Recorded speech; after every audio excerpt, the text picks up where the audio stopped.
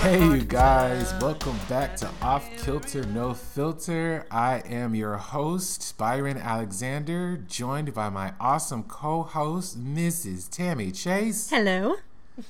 And welcome back. This is Yes. our season 3 opener. Yeah, it's been a Season bit. 3. Oh my gosh. I know, right? So much fun. So much stuff is happening, which we'll get into later this season.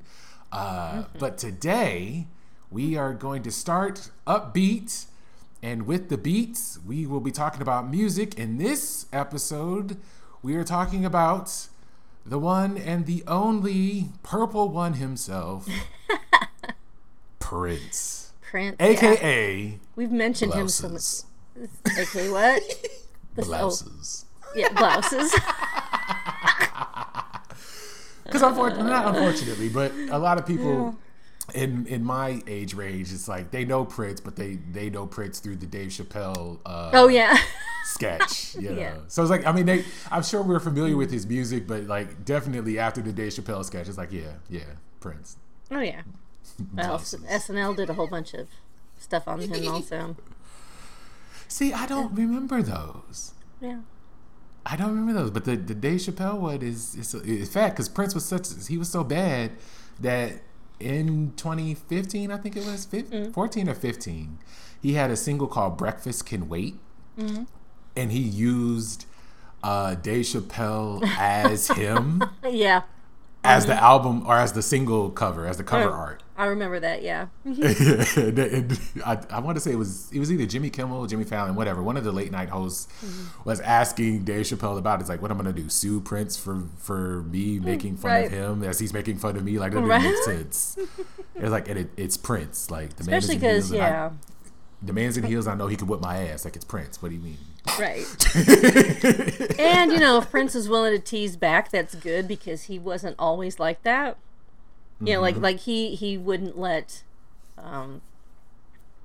Weird Al do any parodies of his songs, Yeah. which seems a little okay, Right. seems kind of dumb, but I think because Weird Al at the time, I mean Prince did have that ego eating, and I know we'll get into that. yeah, But at the time, like UHF had come out, and in Oh, like the the promotion movie, or yeah. whatever, Weird Al was like, they were asking about the movie. It's like, well, unlike Purple Rain, this is an intentional comedy.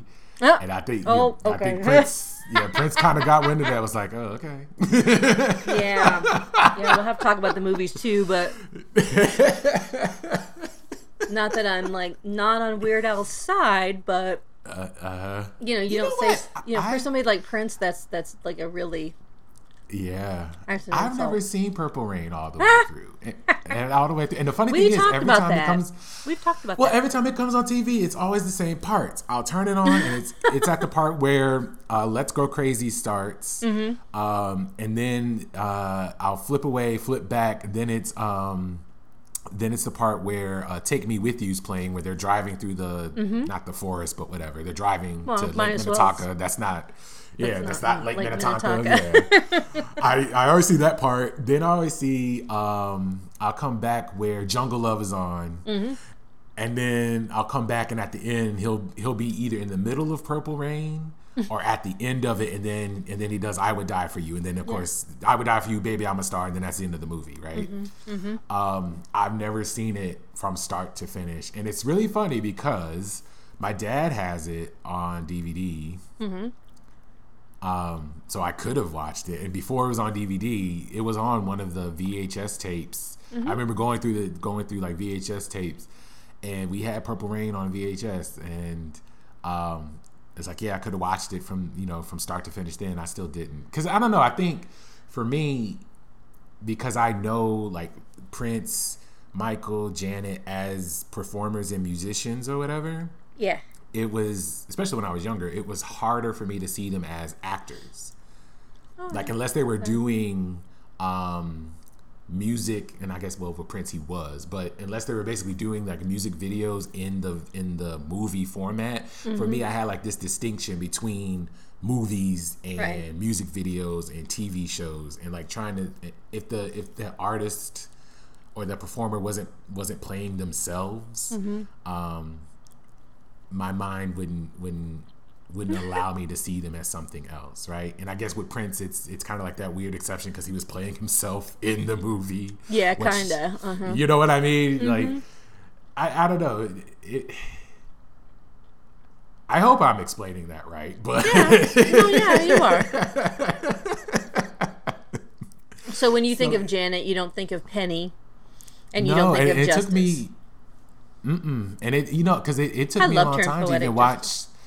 I had never seen Poetic Justice until 2008, from start to finish. It's good. I liked it. I ended up liking it, but because even in the Klumps, it was a little different for me the first time that I saw it. And the only reason I liked it because she was in it, but she did a song for it too, which actually doesn't really matter. It's actually written by Missy Elliott. Yeah. And the reason why I like that song so much, like I've said before, we're talking about Prince, but quick aside, Rhythm Nation is my favorite Janet video, but Doesn't Really Matter is my favorite Janet song. And it's because the song is about, loving somebody for who they are and loving them on the inside and not on the outside. It's a trope, but, Janet sings it, so it's fine. But the Klumps, she's, of course, Janet. And she's Sherman's fiance, so like she loves the fat lovable guy. Well, I was the fat lovable guy in 2000, or at least that's how I saw myself, right? And it's like, so Janet singing the song to me, yes, doesn't really matter. It doesn't really matter. And he's like, you know what? Janet singing that song to me, fight me, hoes. I wish you would.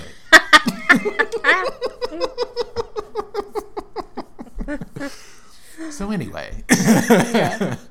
But it did take me a while to actually like start to see, because I guess artists, you used to have to be like a triple threat. You had to sing, act, and dance, right? And Prince was doing all of that. Yeah, but he does 2 out of 3 of those really well. Very true. Yes. I'll give you 3 guesses as to which 2. Well, I guess the caveat is like you didn't have to do it well; you just had to do it. Yeah, right? That's true. That's true.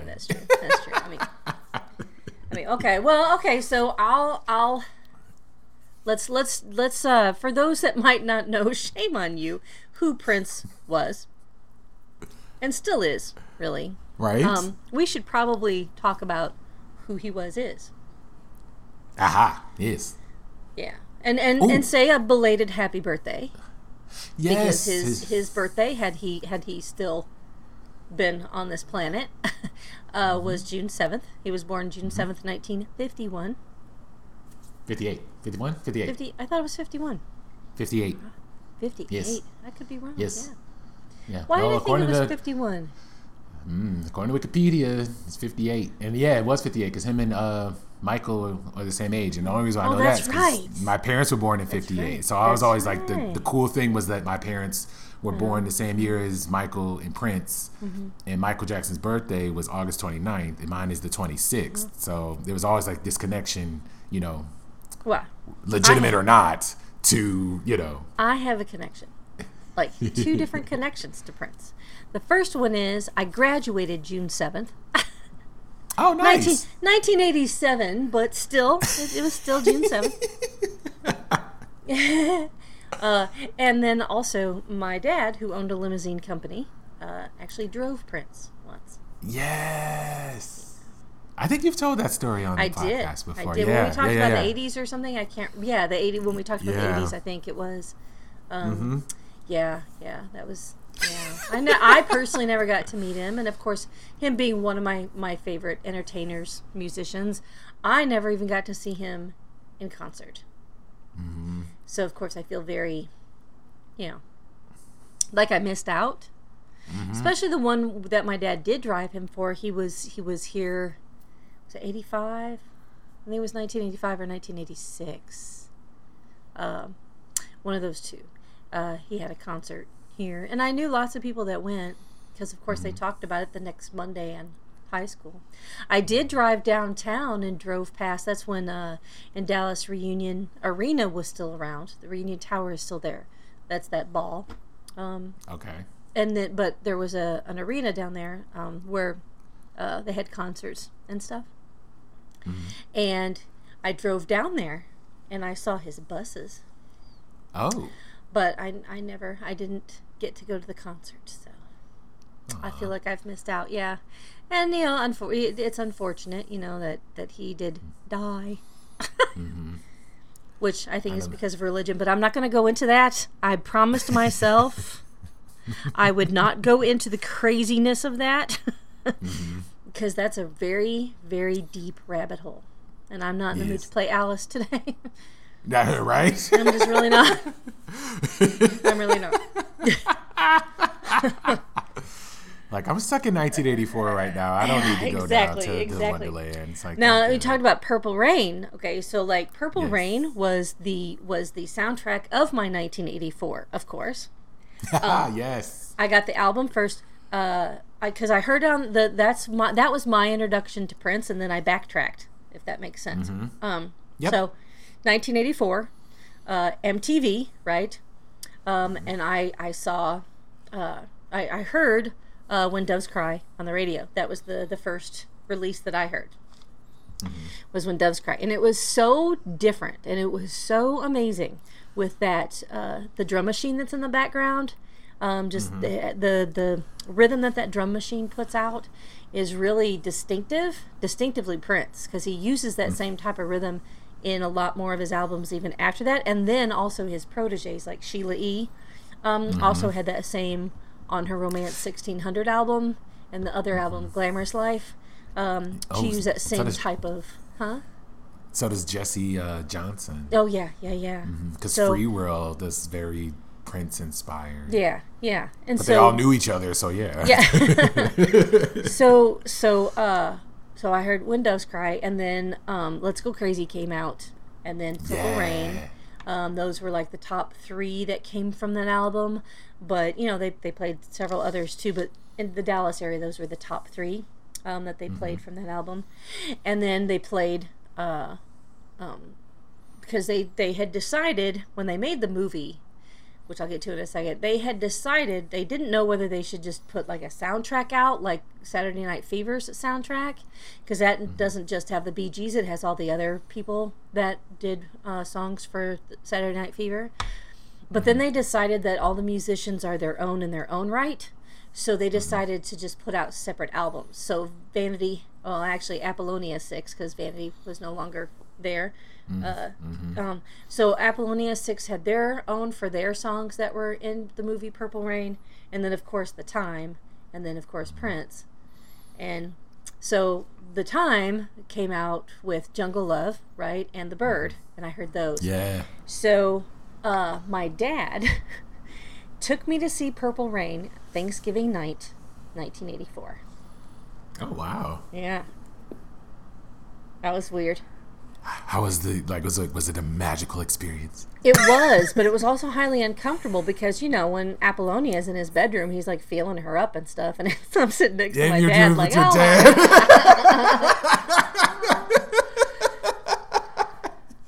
Yeah. It could have been worse, right? It could have been worse. I mean, luckily, the movie's fairly clean comparatively, right? It's not like I'm sitting around watching Game of Thrones with my dad or something, Right. So, with sibling sex and all that. Yeah. So it was that part was slightly uncomfortable, but the rest of it was great, and it was actually busy. So many people were there that night. At the movie theater, it was packed. Thanksgiving actually is a really popular night for movie going. Believe it or not.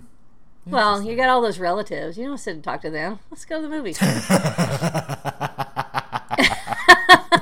My grandparents were in town. My dad, I was like, "Oh, I want to see Purple Rain." My dad's like, "I'll take you. Let's go."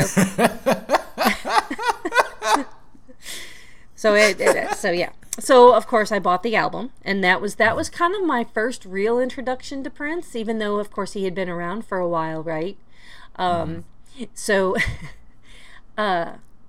when I started really liking Prince, one of my good friends bought me like a bunch of his other albums, like all his early stuff. So like she bought me 1999. She bought me For You. She bought me what's the name of that one? Prince. Prince, and then the other Dirty Mind. and Controversy. She bought me all of those. Controversy. Thank you, Alice. I miss her. I miss her being my friend, but I was a terrible friend, so anyway. So then, that was like I fed off of Prince for years because of all those albums, which of course I still have some of them now. Unfortunately, they are warped. So when I put them on my record player, there's a little bit of a warpage sound. But if y'all don't know what that means, let me enlighten you. So vinyl needs to be protected differently than CDs and obviously streaming, right? Because vinyl, not only can it get scratched, most people kind of know that they can get scratched, although vinyl is fairly tough. Even with scratches, you can still get a sound out of it and stuff. But in the 80s, they went through a period of not using thick vinyl. They used a thinner, more cheap vinyl, and the records got to be bendy. So like even when they weren't warped, they were flexible, which lends itself, because it's thinner, it lends itself to warpage easier.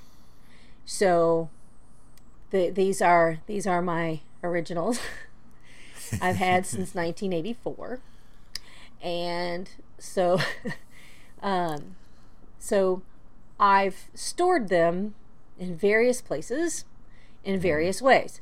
Don't stack your records, because the weight of the records above will eventually warp the bottom ones. And then, so you are supposed to stack them straight up and down. But if you put them straight up and down, and if you lean them, they can also get warped. Like the top can get warped because you've got, again, all that weight pressing down on the ones that are closest to the wall or to the whatever you're leaning them in. Yeah. So those end up getting warped.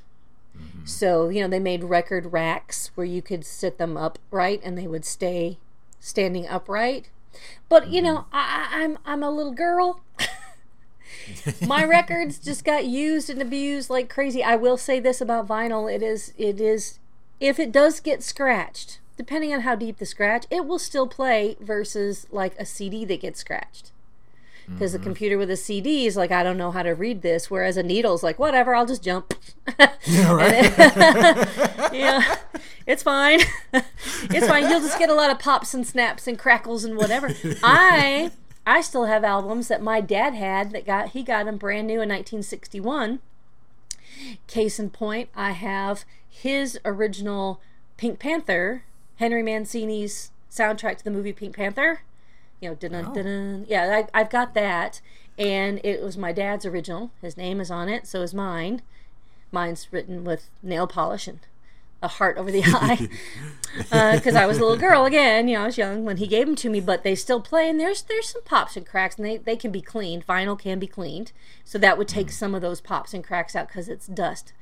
But some of my Prince albums, unfortunately, are warped, but I'm still going to keep them just because of the cover art and stuff. My 1999 where he's laying on his belly, and the sheets barely covering his ass.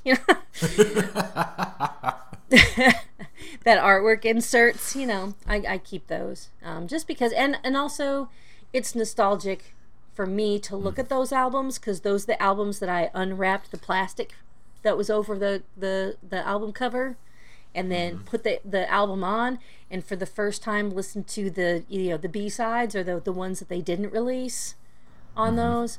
Like for 1999, AUTO-matic, yes. Dance Music, Sex, Romance. I love DMSR. Oh gosh, that's one of my favorites.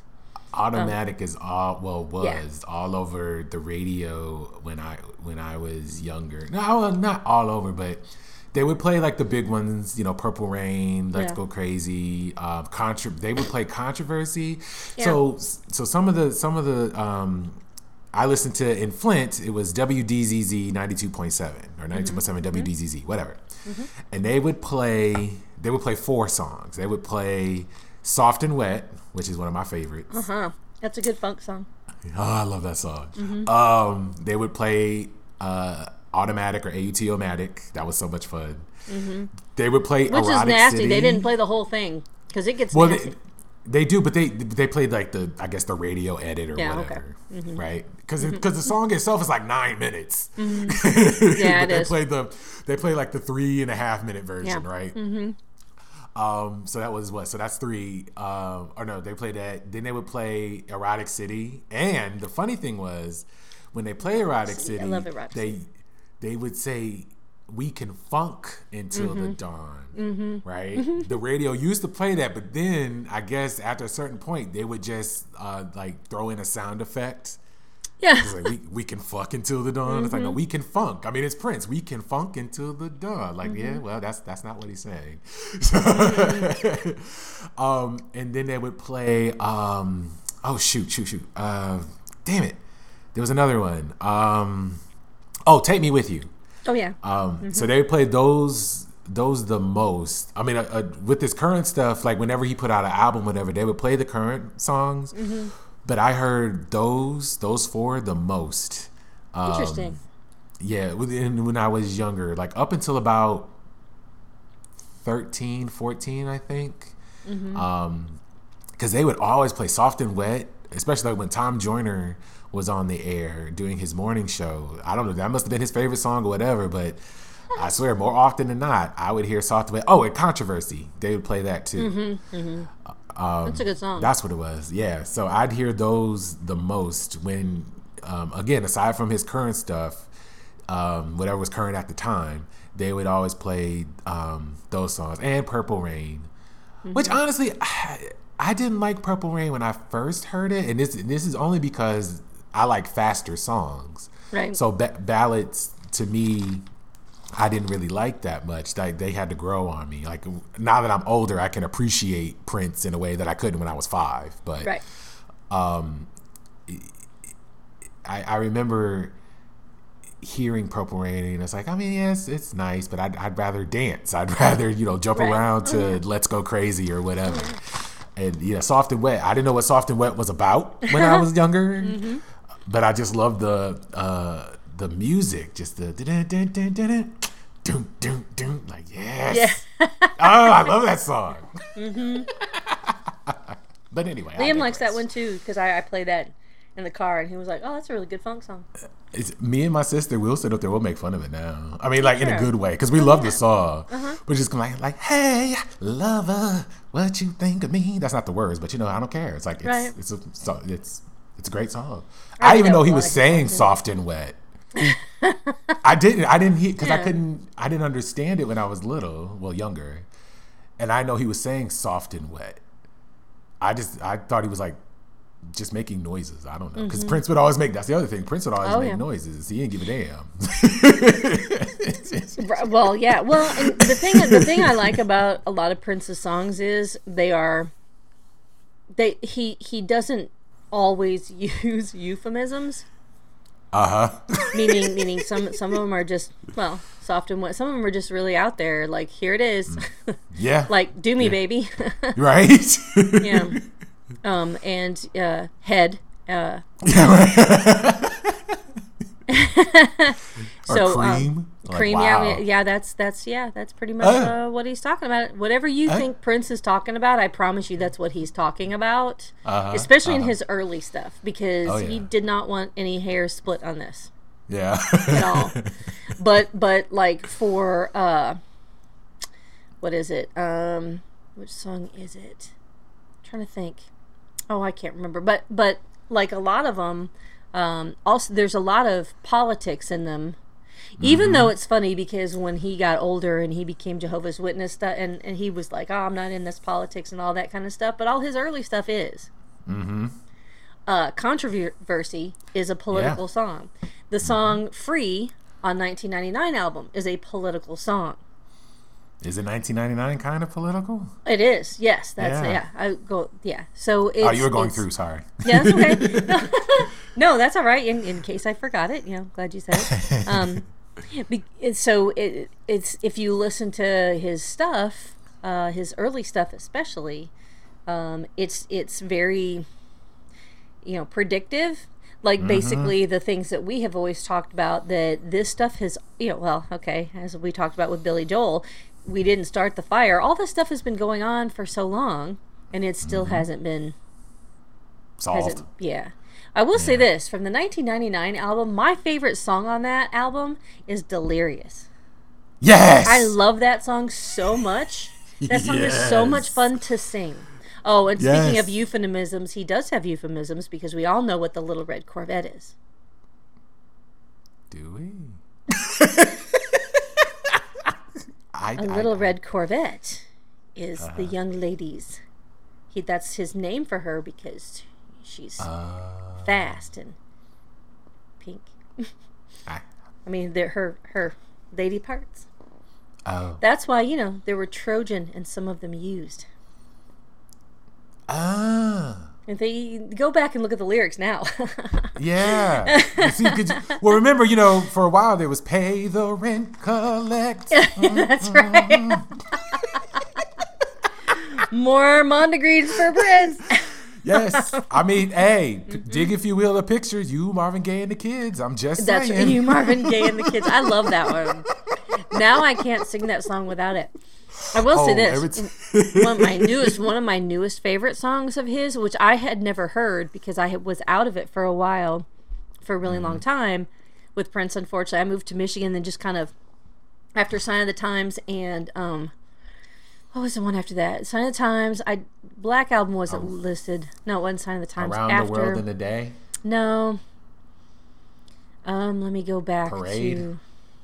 Love Sexy. No, all those are good. Graffiti No, I know all those. No. Diamonds and Pearls. Yeah. So after Diamonds and Pearls, what was the one after that? Chaos and Disorder. Okay. So Diamonds and Pearls was like the last one that I really paid much attention to, because I was doing other things, had a baby in 1994. And so, I kind of dropped out of it for a while. But then I was, of course, after he died, especially, Googling him and looking at videos and stuff constantly, to get over it. Let's put that in air quotes, because you're never over it. Right. I do a moment of silence extra in April on the day that he passed away, which was April 21st. Yeah, yep. 2 days before my dad's birthday. So that's a good way to remember my dad's birthday. Aww. But one of the songs that I ended up really liking was Hot With You. I've not heard that one. It's so good. I love that song so much. Well, because one of the choruses, he puts in Nasty Girl, the song that he wrote for Vanity. Oh, okay. For Vanity 6's debut album way back when. And so I do like that song. Yeah. And then I went back also and bought his Come album. And when I say he doesn't use euphemisms, listen to that fucking album. Because the first song, Come, is really what he means. Because he describes oral sex that he's going to perform on her. And that's if you ever do listen to it, the female in there that is saying very sexily in the background, Come, that is Vanity. That's Denise, what's her name? So, that he recorded, and then he didn't put that album out until like 1994. And so I got it last year, or the year before last, ordered it, got it online, listened to it, and went, wow, that's really, woo. I don't think they played that one on the radio. Yeah, right. Because right from the very beginning, he describes, oral sex with her. Wow. Yeah. With him giving her oral sex. Oh, okay. Interesting. And then I did later on also purchase the Gold Experience, which has The Most Beautiful Girl in the World on it. The rest of the songs were kind of okay, but you can hear the difference of him going into the late 90s and early 2000s. There's a difference. The Musicology, I remember that was like his, I don't want to say a comeback, but return to somewhat prominence. Because it was definitely funk inspired and everything, and it was like kind of returning to his roots. And I liked it, but I could hear the difference versus, because for me, the cutoff for me, like I break it up into eras where it's like there's Party Prince, which is like 1999 to Batman, pretty much. And so that includes like the Purple Rain album, Let's Go Crazy, all of that.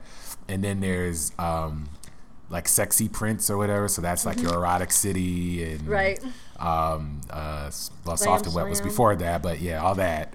Yeah, Darling Nikki, all of that. And then there's like Assless Pants Prince, where this is where I fall off, which it was like 92, 3, somewhere in there. Cause then after Assless Pants Prince, there's the Symbol Prince, and it's like, well, then I don't really follow after that. So there was, like you talked about, that kind of falling off. I didn't really follow Prince, but I did like Prince. But yeah, after he became the Symbol and everything like that, I didn't really pay attention to his music, and part of that is because he wasn't really putting out music, or if he was, it wasn't. It definitely wasn't being promoted like it was when he was Prince, right? Yeah. Because I do remember in like 1996 or 97, he had a song on MTV. It was called Face Down. Oh my God, yeah. That shit is hilarious to me. I showed my sister that. And so now every time we say Face Down, we're like, just like Elvis. I like how that's a sound off for you and your sister. That shit is so funny to me. And I'm just like, dang, Prince didn't give a fuck. Right. Well, I guess really after Diamonds and Pearls, there was another one that I did get, and that was when he did the one with just his symbol on it, the love symbol or whatever. Oh, like 7? Yeah, the one that had 7 and all that stuff. Basically his rock opera. But it's creepy because, the girl on there, when what song is that? Where he's, they interview her or whatever. Okay. And she, they're like name, and she's like Arabia, and their age, and she's like jailbait, and I'm like, oh gross. Wow. But then later on, he does fall in love with somebody who's like very much younger than he, when he marries Maite, and she was like 16 when he met her, when she was a dancer for him. Oh wow. Yeah. That's giving me Rick James vibes. I don't like that. Yeah.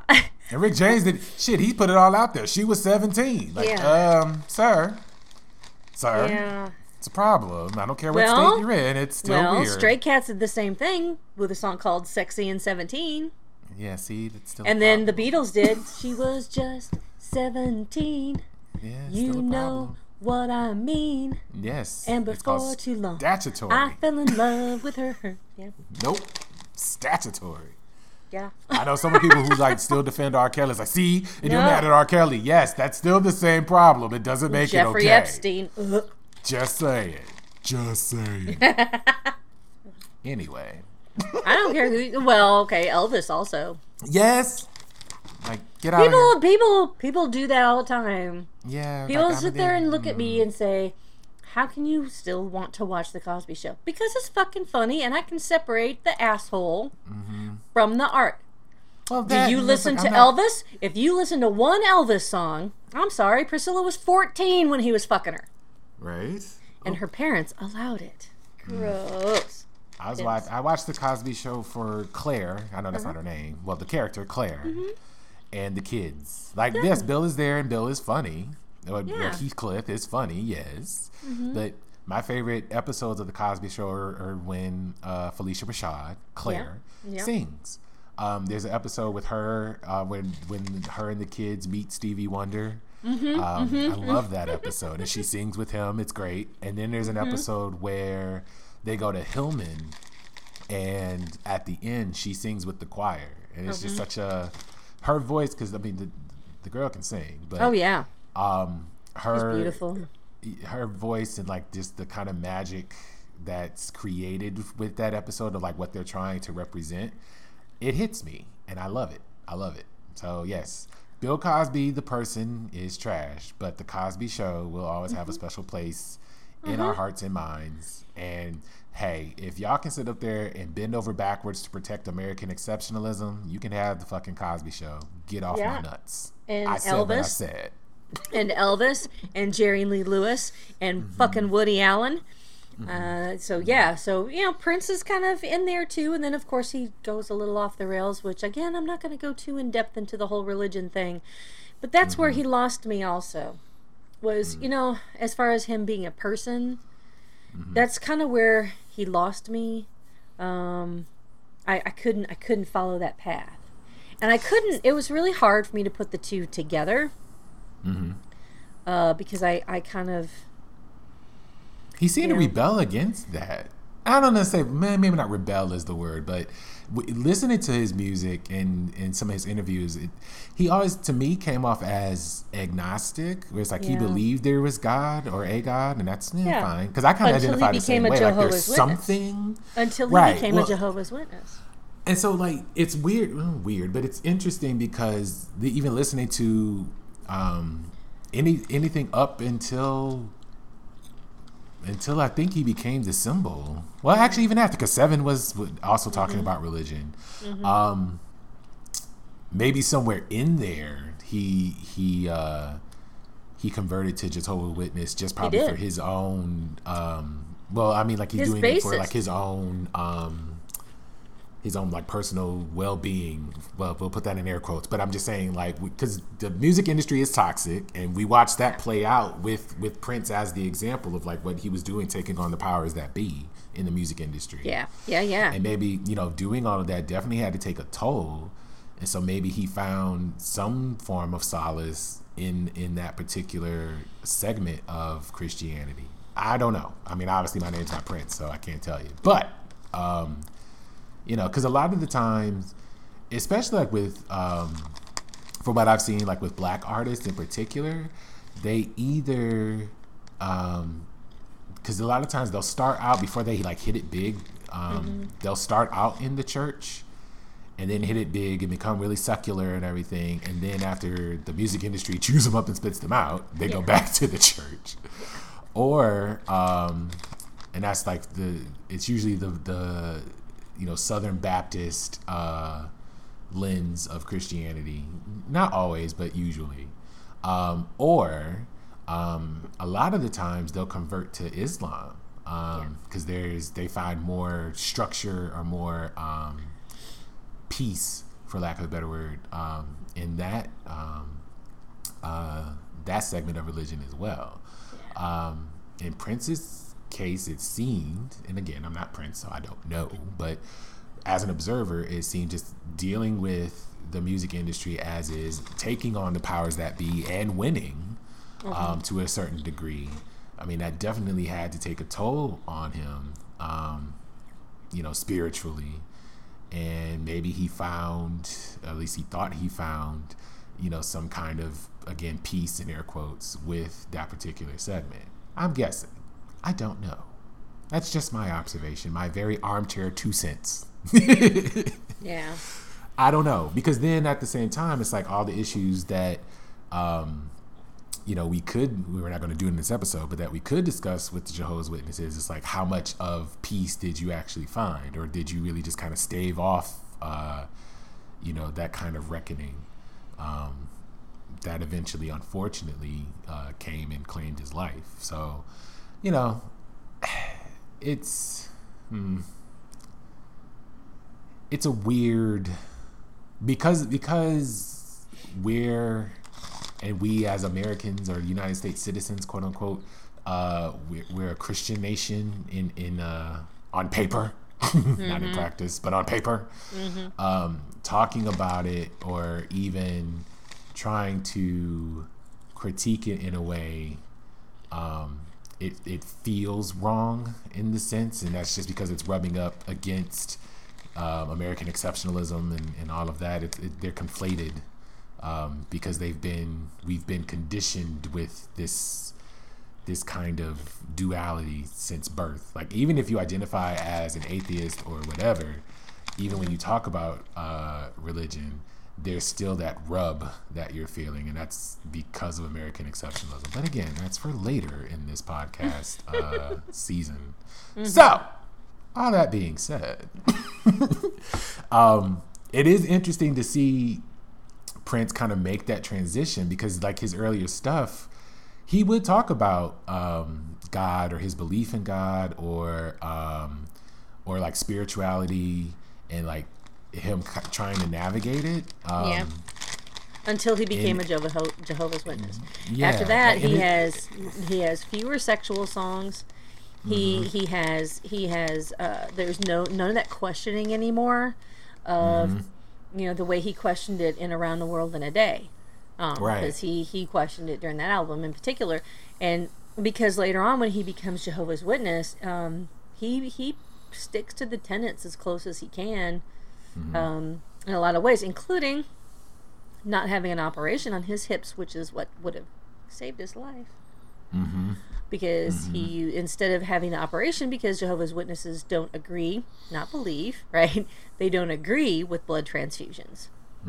And so he did not have the surgery on his hips he should have had, because, when you wear 8-inch heels and you're jumping off risers and spinning and all that kind of stuff, it does a number on your legs. Yeah. And so he declined that and went on painkillers instead, which ended up killing him. So those kind of things. But his music changed later on in the 2000s when he converted. I think he did. I think he converted around when Musicology came out, which was 2004. Yeah. And yeah, I don't know. Prince was always kind of like strange. Like his career was strange to me. Not Prince the person. Obviously, I didn't know him, but Prince the symbol or the artist as a Prince the myth was always weird to me. Because honestly, like when I was little, I liked some of his stuff, and I think I liked Prince because he did the Batman album. Yeah. And so, since I liked Batman, I guess vicariously I liked Prince, But because even some songs on the Batman album, like "Scandalous," I didn't like when I was. Yeah, I don't like that one either. Yeah, I like it now. I don't like "Arms of Orion" either. I like that one. See, and I don't. That one I do like, and I think it's because I like the musicality of it. Because that's one thing with Prince was a musician, so like, yeah, that's true. Even the musicality, just the instrumentation. He's listed in the top 20 guitarists of all time. On many different lists. Like, I don't like Electric Chair. Well, I didn't, but I liked, and I didn't like The Future. Like the album doesn't. I like The Future. It doesn't pick up for me until Arms of Orion and, of course, Vicky's Waiting. Party Man. Lemon Crush. Lemon Crush. Yeah, like the middle of the album I really dig. The beginning and the end, I'm like, I've grown to appreciate it, especially I think now that he's passed, like I've listened to it in a different way. Right. Yeah, but like I remember like kind of like rediscovering stuff at 10 that I listened to when I was like 4 or 5. And so I had, I didn't, but my parents had Batman and Purple Rain, but they had Batman on CD. Purple Rain was on vinyl. They had like the original, like Purple Rain, right? Yeah, I do too. Right? But I remember listening to that and going like, oh yeah, I remember that. And now that I was older, I could actually understand a little bit better anyway what he was actually talking about. Like I'm not listening to the beat anymore, I'm actually listening to the lyrics. And even like with Vicky Waiting, just the way that it sounds, I mean that's one of my favorites on there. So for me, I think that's track 5. So yeah, for me it's like tracks 3 through 7, and there's only 9 tracks on the album. Those stand out for me. Like I can put those on a loop because I liked Bat Dance because I liked the video, but it goes on a little too long for me. But I do like how he mixes the movie into the song. Yeah. And but it's one of the first songs to do that too, because a lot of people do that now, but he was like one of the first to do that.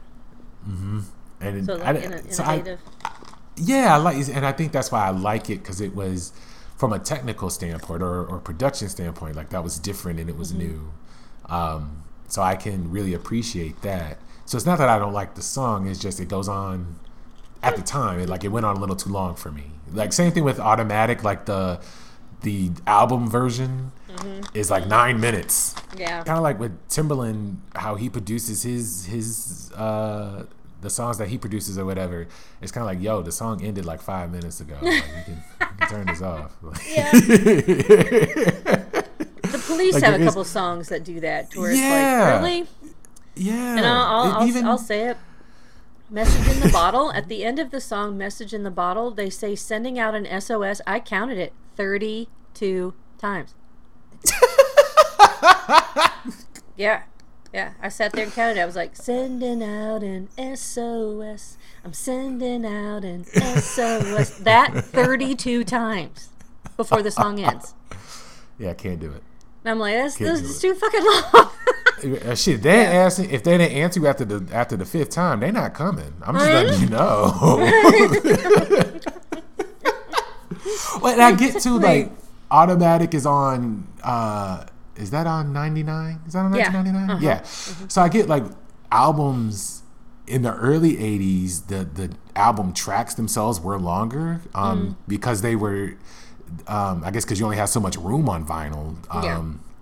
Usually those albums were short. I think the longest for it could be like 40 some minutes so you got to like kind of fill up space.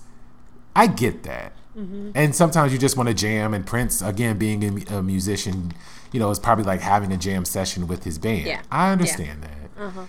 But like as a listener and as somebody who grew up in the later grew up in the 90s but came in the late 80s, my attention span is shorter. So I can't sit there and just listen to the same beat going and then just have like some sound effects, even if it is with people moaning and shit. I'm like, all right, look, the extended versions yes of like Little Red Corvette and Let's Go Crazy. Yeah. After a while you're like, he's sitting there with the drum machine in the background, and he's taking like this wood block and he's banging it, and then he puts that down. You can hear him pick up a kazoo, and you hear him put it down, and he's just like, what are you doing? And I'm on the treadmill going, God damn it, I can't reach my phone to change the song. Well, like what was oh shoot, damn it, dang it, I just had it. There's When Doves Cry, the album version. Like it goes, and I remember I was listening. I was listening to it with my sister. I know every little ooh ah scream whatever he does on that one, and I love to perform that one in my car. The first time I will go around the block 4 times. If I'm in the middle of When Doves Cry and I'm in the mood, I will drive extra to be able to finish performing that in my car because I know every in and out of that song. My sister had Pandora on and they played it, and I was like, this is the extended version or the album version, whatever. And so it kept going and going, and I remember being in the kitchen, my sister and I were listening to it, and so I was like, I know how this goes. And so at the end he starts screaming, and so I started doing it. Yeah, and then it kept going, and she fell out laughing so hard because I don't think she'd ever heard that before. Oh my god!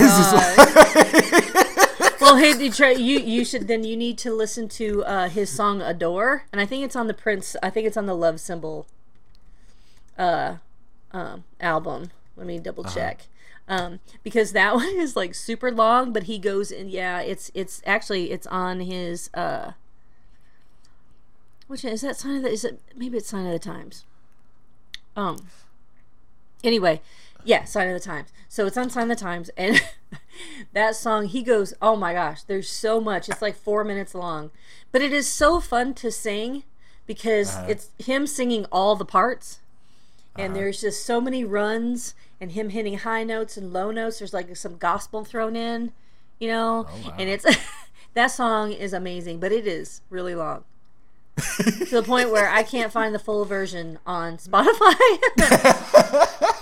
because they cut it off, and I'm like, we're just getting to the good part, right? It's great, but it's right. I think it's after "Gonna Be a Beautiful Night," which is a great song too. The Sign of the Times is a fantastic album. It really is. I don't like that song. I like it now. It's grown on me, but I didn't like it when I was Sign little. of the Times, the song. Yeah, itself? the song because because it's very again political. Yeah, well, and bleak. It's very political. Yeah, bleak. I mean, the part when he's like, Hurricane Annie came and ripped off a church and killed everybody inside. Like, damn. Okay. Yeah. Well, and his cousin, was smoking weed, and then now he's doing, horse, which is heroin. Mm-hmm.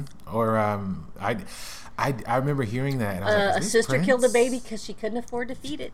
Yeah, bleak. Mm-hmm. And Sign I'm of the hearing times. this. How what's changed? Yeah, right. That's what I said. The first time I heard that, I was 8. I remember hearing it in the car, and I wasn't sure if that was Prince either, because it came on the radio, and I was just kind of like, this is different, and it sounded like Prince, but again, I'm 8, so I'm not really making all the connections just yet. Yeah. And it came on a couple of times, and I'm like, yeah, I don't like this. I don't like this at all. Yes. As an 8-year-old, I'm like, no, nope. Yeah. It actually kind of scared me. But it's funny because he starts with that, and then he has some amazing songs on there which are actually quite upbeat. Like "Play in the Sunshine" is fantastic.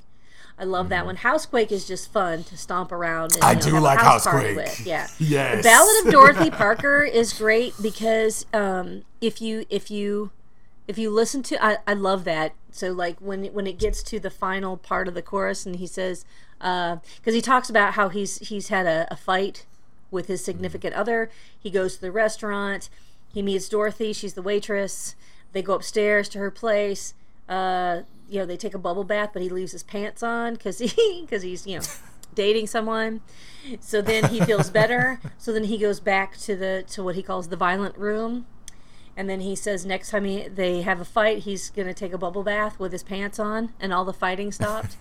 So that's like, I don't know. It's just the music of it. The music of "I Could Never Take the Place of Your Man," which is a 6.5 minute song.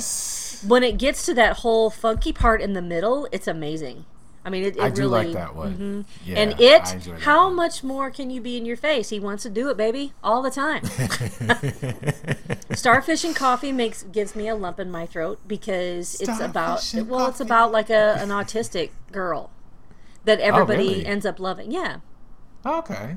So if you listen to the lyrics, she's different. I've heard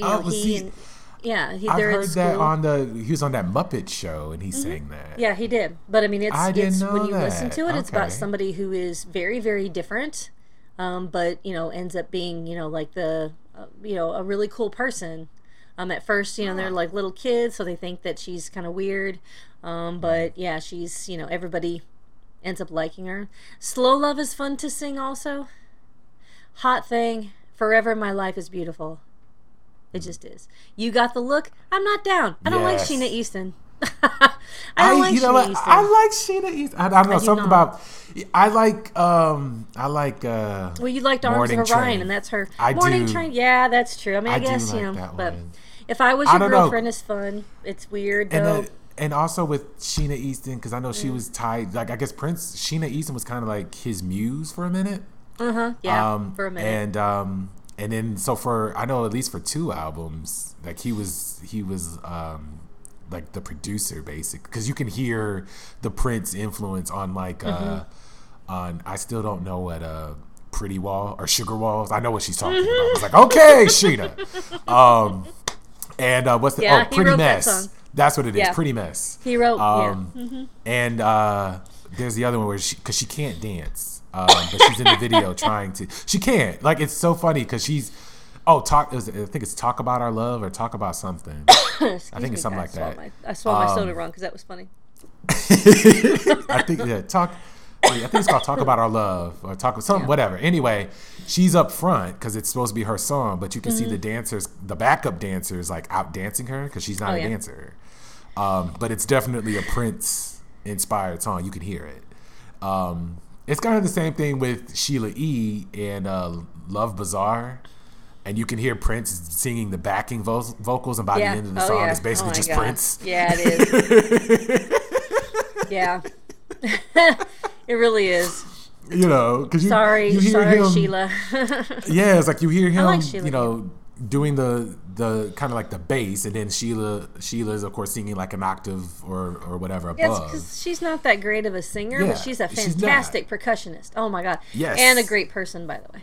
I like her. Well, and I didn't know that was her on Erotic City. I wasn't sure yeah. which one of the Prince girls it was. Oh, right, like, was exactly. it Apollonia? Was it Vanity? Was it Sheila? Or even was it Wendy or Sheena? Lisa. Even Right, Wendy or exactly. Lisa. Because You know sometimes what? it's like, wow, that's a sexy voice. That was fucking Wendy. Oh my god. Yeah, well, you know what the joke is? It's all of them. Yeah, they No, just that's put all their voices together. Like, That's you know? probably true. Knowing Prince, that's probably true. I'm gonna make the Uh-huh. most. I can see in his mind. I'm gonna make the most perfect female voice. I'm gonna take all the females I know and mix them together and make the most perfect female voice. Yeah, and throw in his voice too, because he Yeah. can hit some of those notes. I He guarantee can. it. So he's He he's can. talking I to can't hit himself. some of those. I can't. He's talking hit to some of those. himself. Well, You can like, hear, like, if we cannot make babies, maybe we can make some time. Fuck so pretty you. That's all Prince. Yeah, that's I know. that's not a woman. That's Prince. No, I know. I'm just kidding.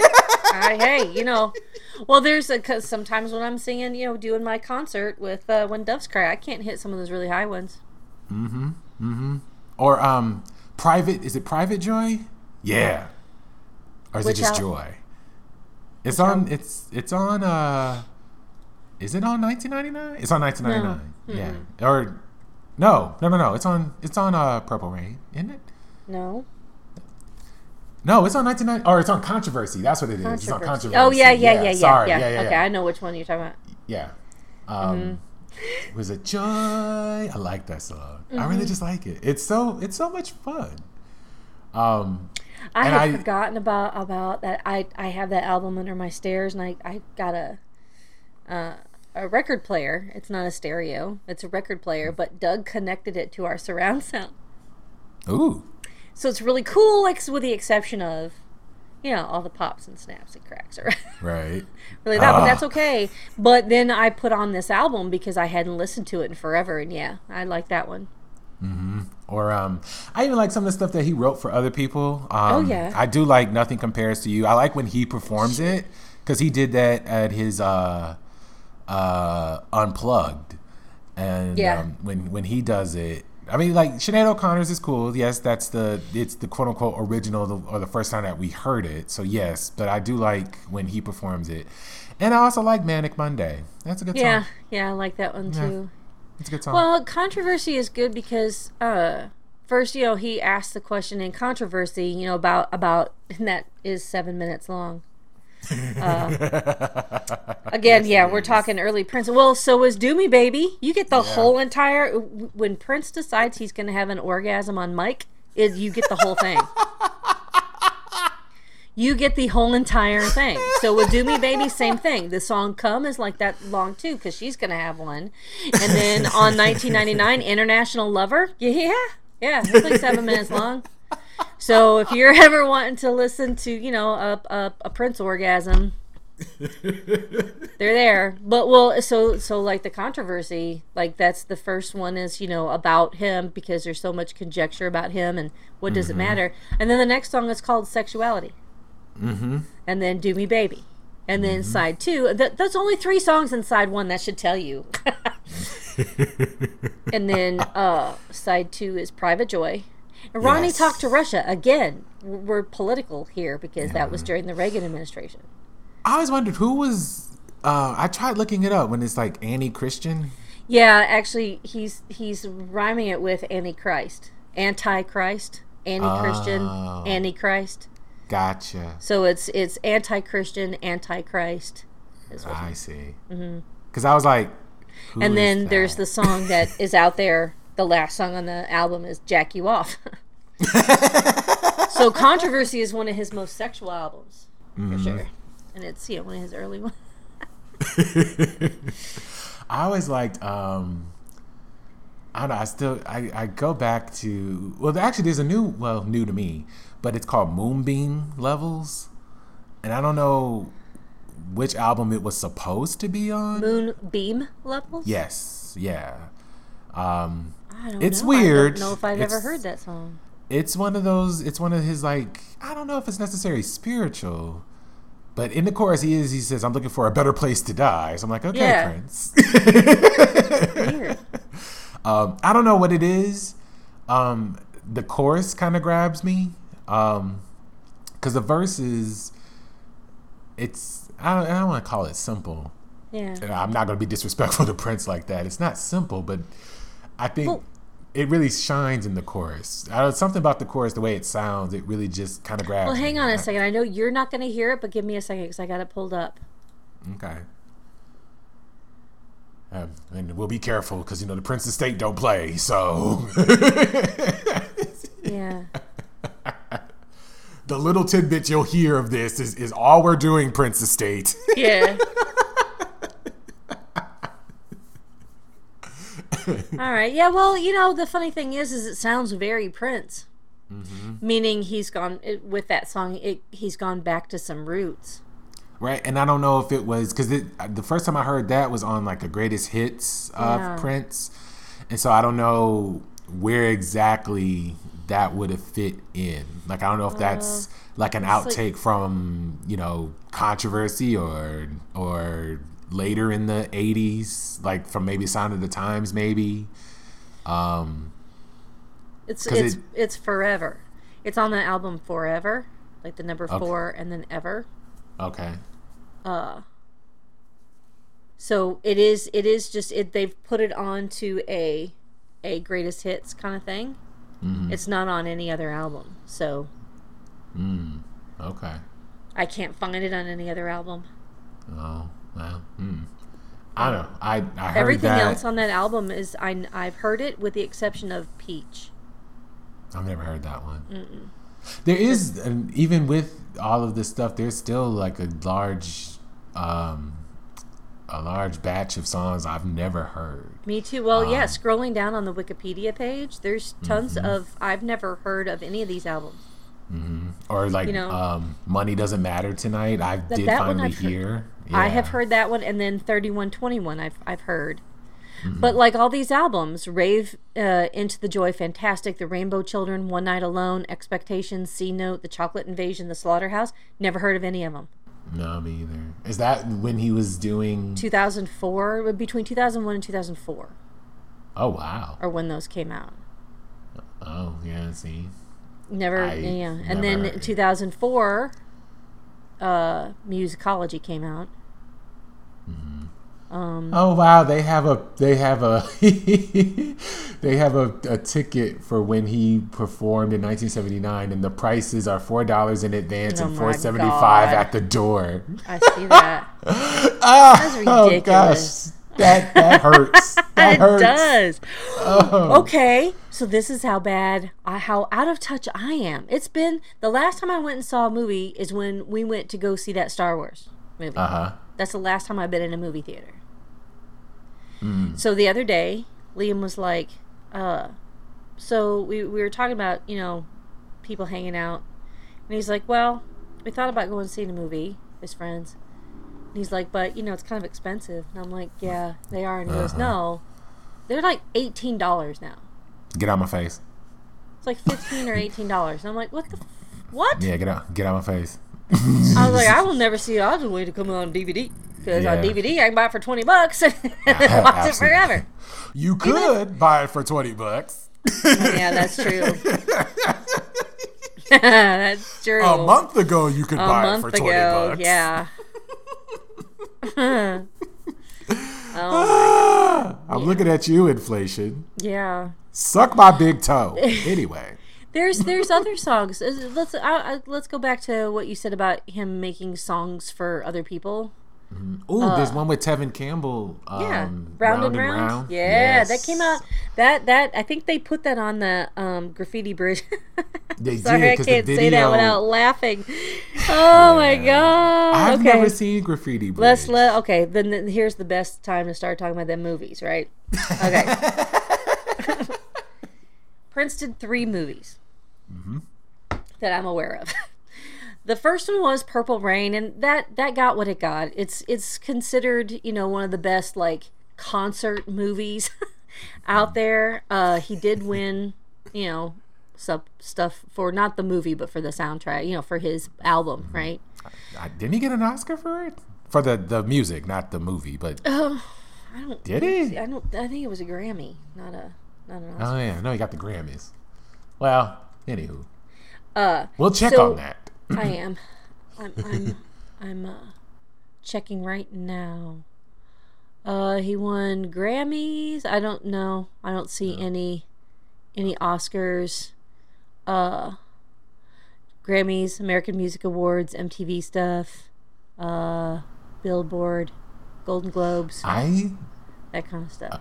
But I did not know he did a duet with Madonna on her Like a Prayer album, and apparently played the guitar on Like a Prayer. yeah, I had heard that.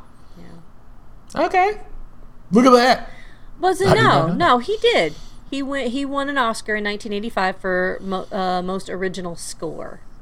That's what I'm like. yeah, He won an okay. Oscar. Yeah. Yeah. So anyway, yeah, the music is amazing. Everybody's songs in that Oh yeah. movie are fantastic. Even Apollonia 6, which is just a shithole, basically a sex band, but it's true. Yeah. They're terrible, but they're fun if you want to just listen to girl songs about sex and stuff. But anyways, Vanity 6 was the same way. I mean, it's the same thing. I like Apollonia, Nasty Girl. Vanity. Oh, I love Nasty Girl. Is That's my what I'm song. saying, though. I mean, they're not like musically wow. They're Right, just like, right. well, that's a really kind of cool sex song. That's great. I love it too. In fact, I used to have a Vanity 6 album. Anyway, so they're all great, but the movie itself is An unintentional comedy. It kind of is, because it's like supposed to be about this guy's life. He's called The Kid, right? And it's about his life, but his dad was a failed musician, tries to kill himself, supposedly he was abusive and all this other kind of stuff, right? Which, by the way, the people that played his parents were the best fucking actors in the entire thing. They were amazing. They were very believable as a the what they were trying to portray as like his parents that are either fucking or fighting, and his dad being just emotionally cut off and a troubled musician and all that kind of. It's just fantastic.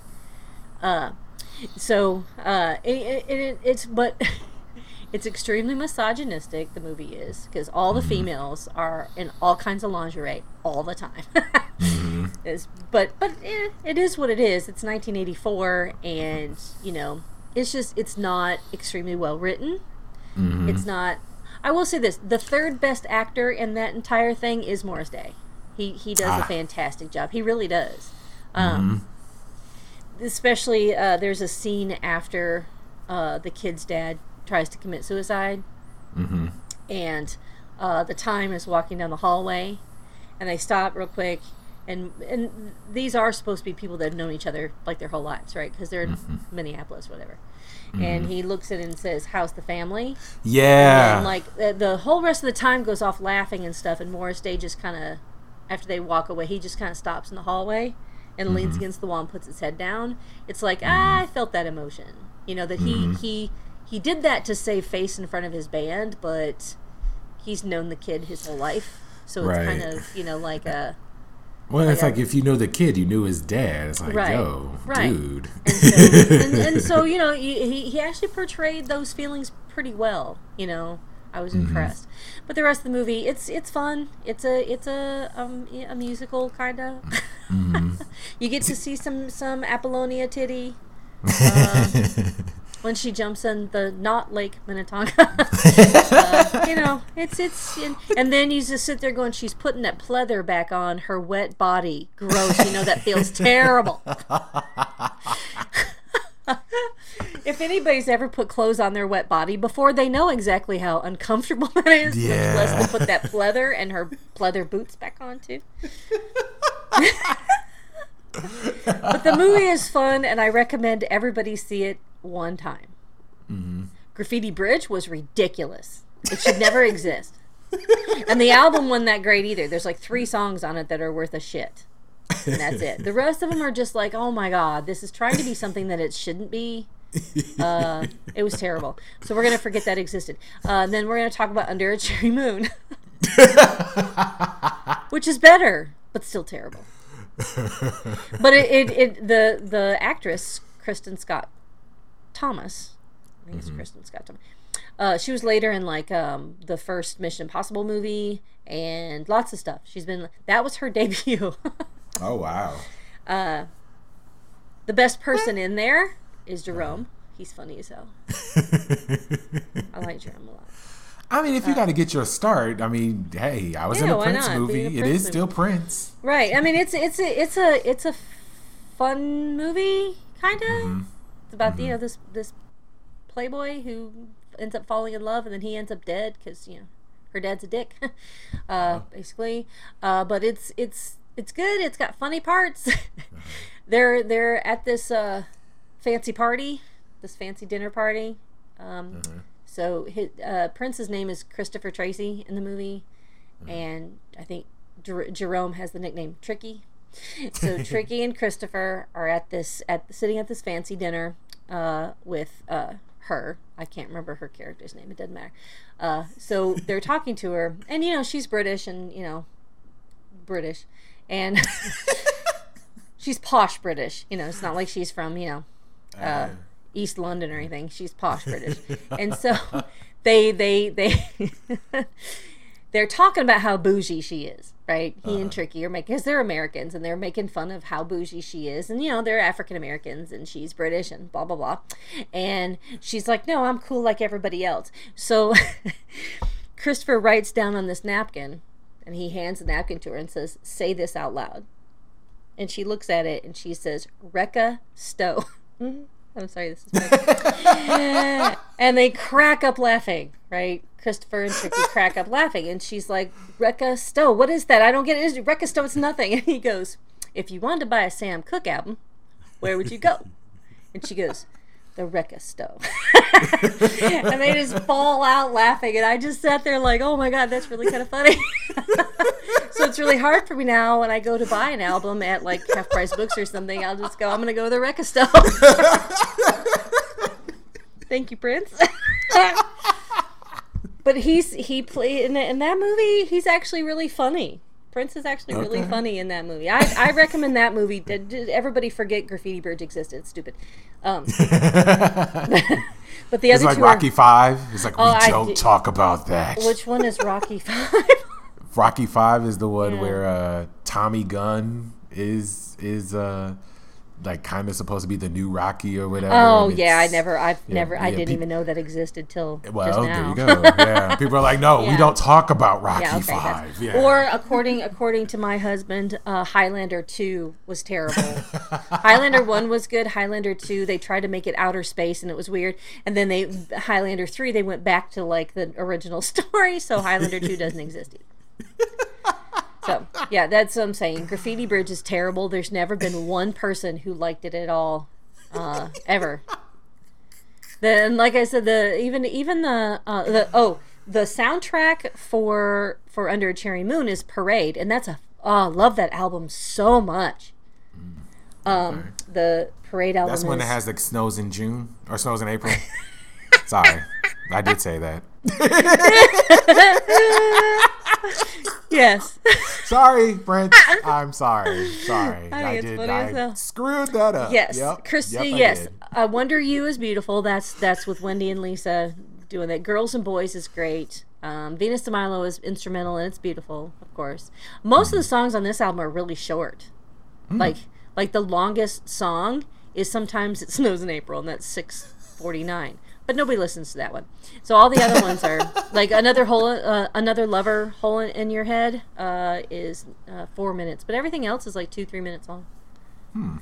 And it's a great album. I love that album so much. It's got Kiss on it, which is one of his most famous songs, and then which, by the way, I always wondered what album that was on. Like, yeah, I know Kiss the song. Came out, I was working at a shoe store, and I don't know what are the lyrics to that, because I still to this day, I'll tell you my Mondegreen in just a second, because I still to this day don't know what he says. For Kiss? For this one part in Kiss. Okay. Okay, let's see. Let's see where my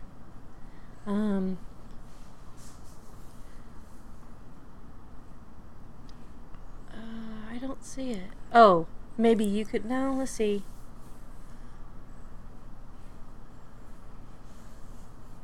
Maybe we could do the twirl or something. No, let's see. You know. I know, I'm trying to go through. Okay, here it is. Okay. Ain't no particular sign I'm more compatible with. Mm-hmm. You know, and he says it up really high pitched. What it sounded like to me is, ain't no particular size I love you narrow or wide. Oh, wow. I worked in a shoe store where I no particular would size, squeeze. I love you narrow or wide. I could see that. Yeah. I could see that. Yeah, I could see That's that. my Especially mom as, degree. yeah, as high as he goes. Yeah. Ain't no particular size, narrow or wide. I just want your extra time and your kiss. Yeah, I can see that. I'll let you have that one. I still sing it that way too, because I. And then mountains was popular at the time too. Mountains. I think I know that one. Yeah.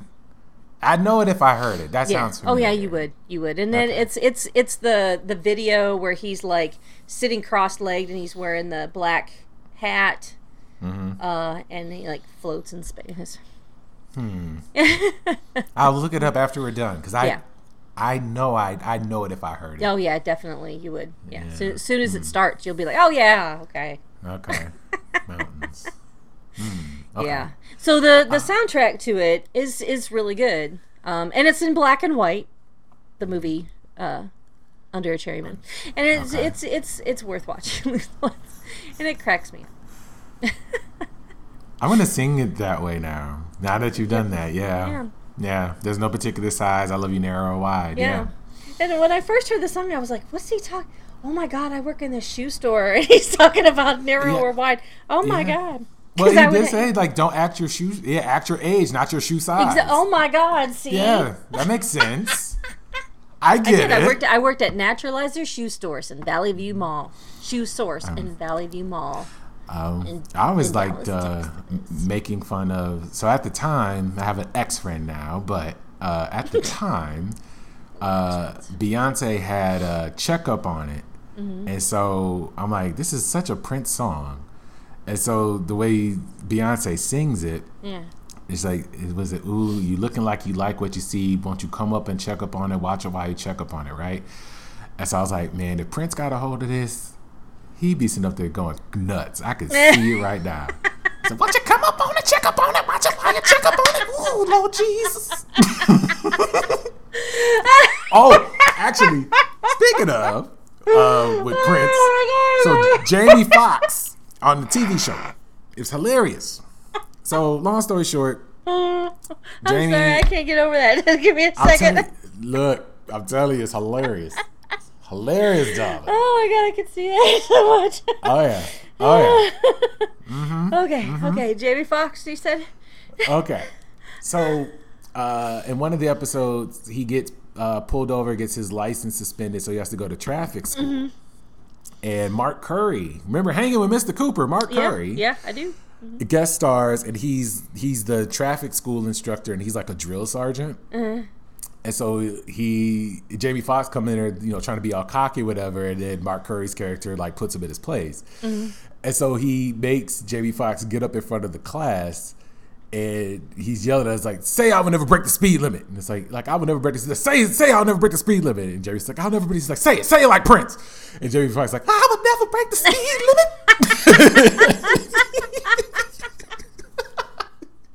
The way he does it is so funny. He's like, say it again. It's like, I would never break the speed limit. It's like, do it again. It's like, I would never break the speed limit. Woo, Lord Jesus. Oh my gosh. I love it. Doug and I always talk about how there's 3 distinct screams out there. There's the Michael Jackson, Michael Jackson. Oh right? yes. And then there's the David Lee Roth, from Van Halen. He has a distinct scream where you're like, oh, that's a David Lee Roth thing. Okay, cool. And then there's Prince. And which is very distinctive from the Michael Jackson one. Yeah. So it's like it's There's so. Oh my God, those are. You can go from like ooh to ooh, like oh yeah. His is like that. Yes, Prince is more like the like a. It Prince feels sounds really like a good. baby cooing. It's weird. It's very weird. His always sounds, like it feels good kind of thing. Yeah. And Michael Jackson always sounds like he's like, about to like he's mad. He's about to hit somebody. Yeah. Yeah. And then it does, right? Because what you picture is him doing that and then biting his bottom lip like he does. Yeah. Whereas Prince, you picture whenever he does his screams, you picture him like rubbing his arms up and down and yeah.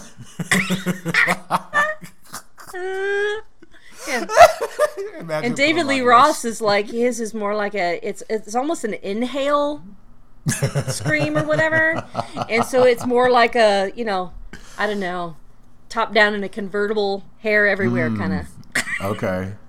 I think that was why it took me a while for Scandalous to kind of like for me to warm up to it, because he does that and he sounds like it sounds like a baby. It's weird, especially since the song is about doing it. So I was like, yeah, this is a little awkward. just a little bit. And then other times I'm like, yeah, what the hell? Why not? It's Prince. Like, what you gonna do? Because I love Let's Go Crazy. That's I don't know if it's my favorite. I do have like my top 5. It's the same thing with Michael Jackson. Like, I don't know what's my favorite, right? Yeah, me too. I can't. With both of them, I can't. There's too many. Because if Beat It comes on, I'm in there, right? But especially if Billie Jean comes on, oh my God, I'm like there. I'm like fully into that beat. But then Remember the Time, when that one comes on, I'm like fully into that. So like there's several of them. Same way with Prince. If you're gonna play Let's Go Crazy, I'm fully into it. When Doves Cry, oh hell yeah, I'm here. I mean I can't say I like one more than the other. Right? I Would Die for You is that one, like, because I have Let's Go Crazy and I Would Die for You on my computer. They're back to back, and I will put those on a loop and just listen to both of them. Sure, I Would Die for You. When I actually first got into songwriting, I had this whole fantasy about performing at the Whiting Auditorium. Yeah, why not? I remember. I would do my songs and like cover songs of like The Way You Make Me Feel and stuff like I had a whole show. God, that one too. Okay, add that to my 5. Yeah, exactly. Oh gosh, when that starts, just the music, the musicality of it, like the composition of The Way You Make Me Feel is amazing. Off the wall too. Yes, but I was gonna close the show with I Would Die for You. Yeah, I would end it with, because it's like it's an upbeat song, but it's just it's so much fun. It is. I agree. So much fun. It's I like Baby I'm a Star. That one's fun too. That one is so. I do like that, and I like fun. At the end of Purple Rain where he because it leads into that, and I think on the album it's like that too. Yeah, it does. Yeah, the song Purple Rain leads into that. I do like. I don't really know Baby I'm a Star that well, but I Would Die for You. I don't know. It's just the chant of it. Just I would die for you. Well, and you can do hand signals for it. And yes, I finally learned that. Yeah. For you, yeah. I know y'all can't see me do that, so I'm just. It's like I point to myself, flatten my hand against my chest, and then flatten your hand against your chest. That's wood, and then put a gun up to your head, die, and then the number 4, and then point to somebody. There you go. So I thought it was you put up the. I thought the W was like you put up the 3 for W. You can against it would be up against your chest though. Oh, okay. Yeah. Oh, I thought he did it all next to his head. I don't know. So. I don't know. Whatever. I thought it was good. I wanted. I've been wrong lots of times. I never performed it at karaoke because I know again the Prince Estate they don't play. Because I don't think they allow karaoke versions, which is a shame because you and I should do Take Me With You. Or what's the other one? Well, I don't know. We gotta be careful with some of those. But anyway, like we cannot do Erotic City. I'm just saying. Oh my God, no. Like that would be a little weird. Yeah. I mean, I'm married, for God's sake. I know, right? It was like, yeah, it's a little weird. A little weird. Yeah. No, it's good. But I always wanted to do. Well, and I'm like, 18 years older than you. Yeah, right. And I know exactly how old I am than you because you were born my graduation year. Yeah. I was 18 sorry. in 1987. Well, I mean, it makes you feel better. It's like now the kids, they're kids. I'm the oldest person in my class. And when I make references to stuff, they go, "Oh, what's that?" It's like, shut up. Which means you're going to be 35. In August. Yeah. Because I graduated high school 35 years ago. Yeah, we're not going to. No. But okay, yeah. So yeah, that's how long I've been a Prince fan. 37 because I don't have to years. listen to it. Yeah, I'm gonna be delirious. I don't have to think about being 35. Nope. I'm going to get delirious. I love that song, so that's like on my list too. Yeah, I don't know. I wouldn't be. It'd be easier for me to tell if people were to say, "What's your favorite Prince song?" It would be easier for me to just tell you the favorite song I have off of each of the albums I've heard. And then that might even be tricky too. That'd be hard because I mean, Purple Rain has quite a few. Yeah, like, damn. And well, actually, all of them do. Yeah, because for the album For You, I love Soft and Wet, but I also love the song In Love. That song is amazing. That was really good. There was one. It was from that early era. It was before Controversy, so it's either on Prince or For You. But yeah, I can't remember what it's called. I Want to Be Your Lover is really good. Well, there's that. Yes. But there was one that wasn't necessarily like a hit. Bambi. I Feel For You. See that before Shaka Khan did it. Prince did it. Shaka Khan. Yeah. It was Prince's song. There was. Oh, dang it. I have to look at it, or I have to look it up later and send it to you. But okay. I like the way that it sounds. It's definitely Prince, but it's either from the Prince album or For You. It has to be, because the Greatest Hits album sets it up where they kind of like go through each era. Yeah.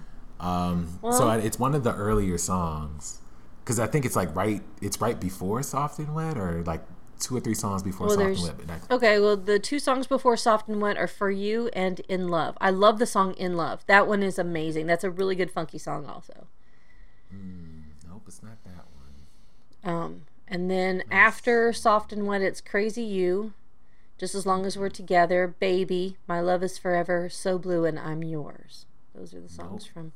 Those are songs from You. So Prince would be I Want to Be Your Lover, Why You Want to Treat Me So Bad, Sexy Dancer, When We're Dancing Close and Slow, With You, Bambi, Still Waiting, I Feel For You, or It's Gonna Be Lonely. No. Dang, maybe it wasn't on that one. Oh well. I'll find it and it's something simple. It's I mean, also the album covers, I have to say, I do have a least favorite album cover. Okay. And that would be the one for Dirty Mind, with him standing there in his Speedo and his jacket with a mattress on, like an upside down box spring behind him. It's fucking ridiculous. I'm sorry. It's not sexy. I don't know what. When You Were Mine. That's what, and it's on Dirty Mind. Yeah, it's not. When You Were Mine. I like that one. Did you? Yeah. Oh, sorry. Well, yes, that one. Yeah, that was really good. No, I agree. I love that song. Yeah. Yeah, I do like that one. Dirty Mind's good too. And Party Up. I like that one. Mm-hmm. Yeah. Okay, so yeah, that's where it was. And I like Diamonds and Pearls. I only like that one because it helped me on a spelling test once. How did it help you on a... Because my spelling word was diamond. Oh, and I could have remembered to put the A before the I. Or because I was like, wait a minute, diamond. And then in Diamonds and Pearls, I want to say that's Martha Walsh. I don't think that's Martha Walsh. Who is that? Who sings with him on that song? Let me see. Hold on. Give me a second. I need to look at this song because I want to say she's the singer from Gonna Make You Sweat. Yeah. She gave the Oh nope, it's Rosie Gaines. So Yeah, she's in most of this. Mistaken. She's all over this album. Yeah. Wow. Miss Rosie Gaines, thank you. You helped me get through my spelling test. Yeah. Well, Because yeah, go ahead. yeah, well, I was sitting there and I'm like struggling and I'm like, shit, what is it? What is it? And then it's like D to the I to the A to the N. Oh, yeah, I was yeah, like, yeah. oh yes, got it. Oh my god. It's like, got it. We're good. Okay, well, all right. To give Prince his due, I was not raised Catholic, but I learned the Lord's Prayer from Controversy Oh. because See? he says the Lord's Prayer. I Our didn't know Father, that. who art in heaven, hallowed be thy name. Thy kingdom come, thy will be done on earth as it is in heaven. Give us this day our daily bread. Forgive us our trespasses as we forgive those who trespass against us. Yeah, that's in the song Controversy. That's how I learned that song. I mean, that prayer. Oh. So then I had a friend who was Catholic, and I went to their church one time, and it was like, oh my God. And their mom was like, oh, were you raised Catholic? No, ma'am. I just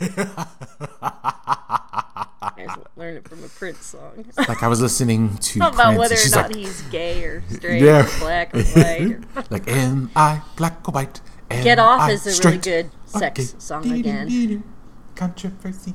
I like didn't know he's Get a- Off. I like the part where he's like, Oh, he screams. well, no, yeah, well, yeah, but when he says, it reminds me of something James used to say. I like him fat. I like him proud. Yes. You gotta be a mother for me. Now move your big ass round this way so I can work on that zipper, baby. I just love that part of that song that cracks me up every time. What was the Oh yeah, I was gonna because he's rapping in it. Oh, there was that one. Yeah, that's on Diamonds and Pearls, isn't it? Yeah. Yeah. Yeah. Oh, Money Don't Matter Tonight was on Yeah. that one? Yep. Money don't matter tonight. Why does that sound like it came later? I don't know. Huh. I always thought that came later. Interesting. I gotta go back and listen to that. Yeah. And then the Love Symbol album, which is again like a rock opera because it's all like it's all together, and then he's got Kirstie Alley as a reporter trying to interview him throughout the entire album. Like so like little spaces in between. Okay. Interesting. Interesting. It's him talking about like the whole album is like about this girl he's in love with. She's too young. And then Kirstie Alley, tries to like between the song "Damn You" and "Arrogance." There's a little thing where she, asks him how old he is, and he's like, "Well, I'm in my fifth soul, so that makes me." And then she just talks about, how he's arrogant, and then the song "Arrogance" plays. And I mean, there's like just little things with Kirstie Alley in between the actress Kirstie Alley. I liked when, because of course, like as you said earlier, and we'll wrap it up too. But Sure. Oh yeah, I got to get in the shower someday. I do have to go to an airport today, don't I? Yeah, right.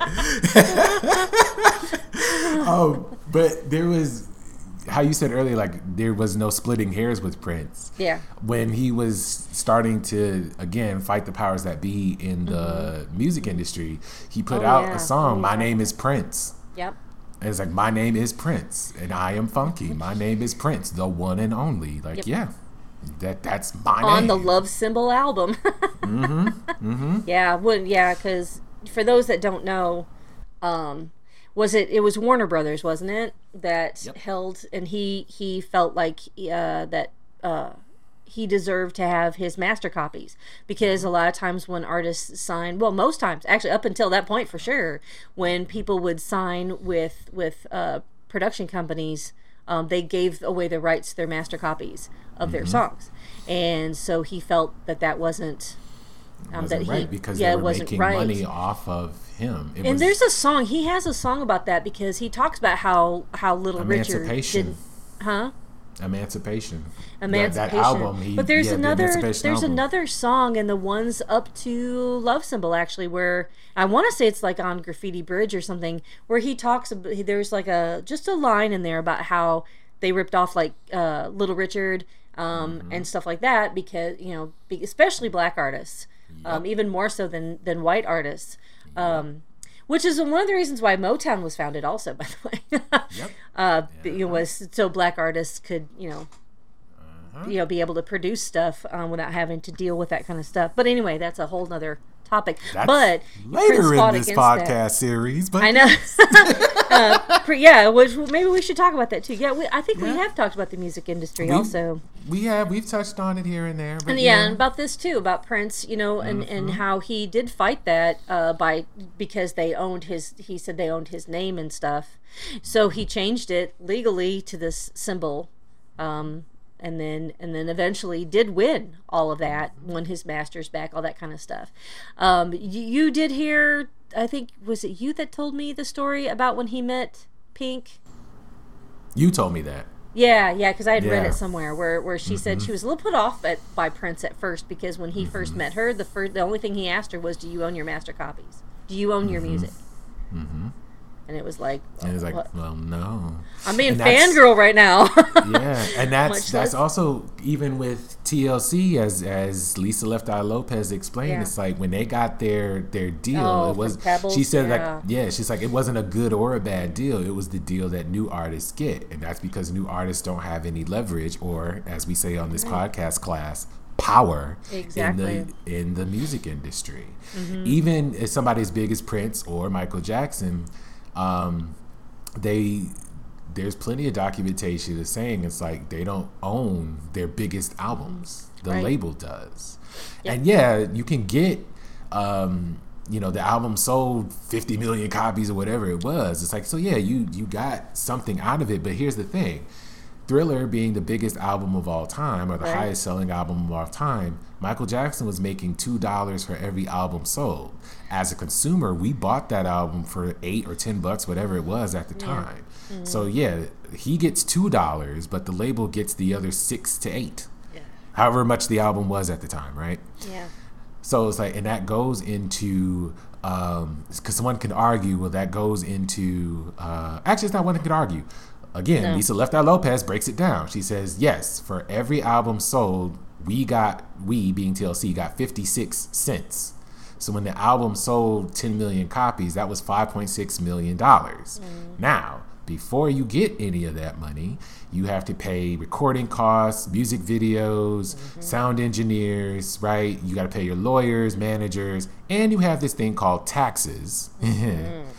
And they were being sued by Pebbles for damages, so that put them in the red.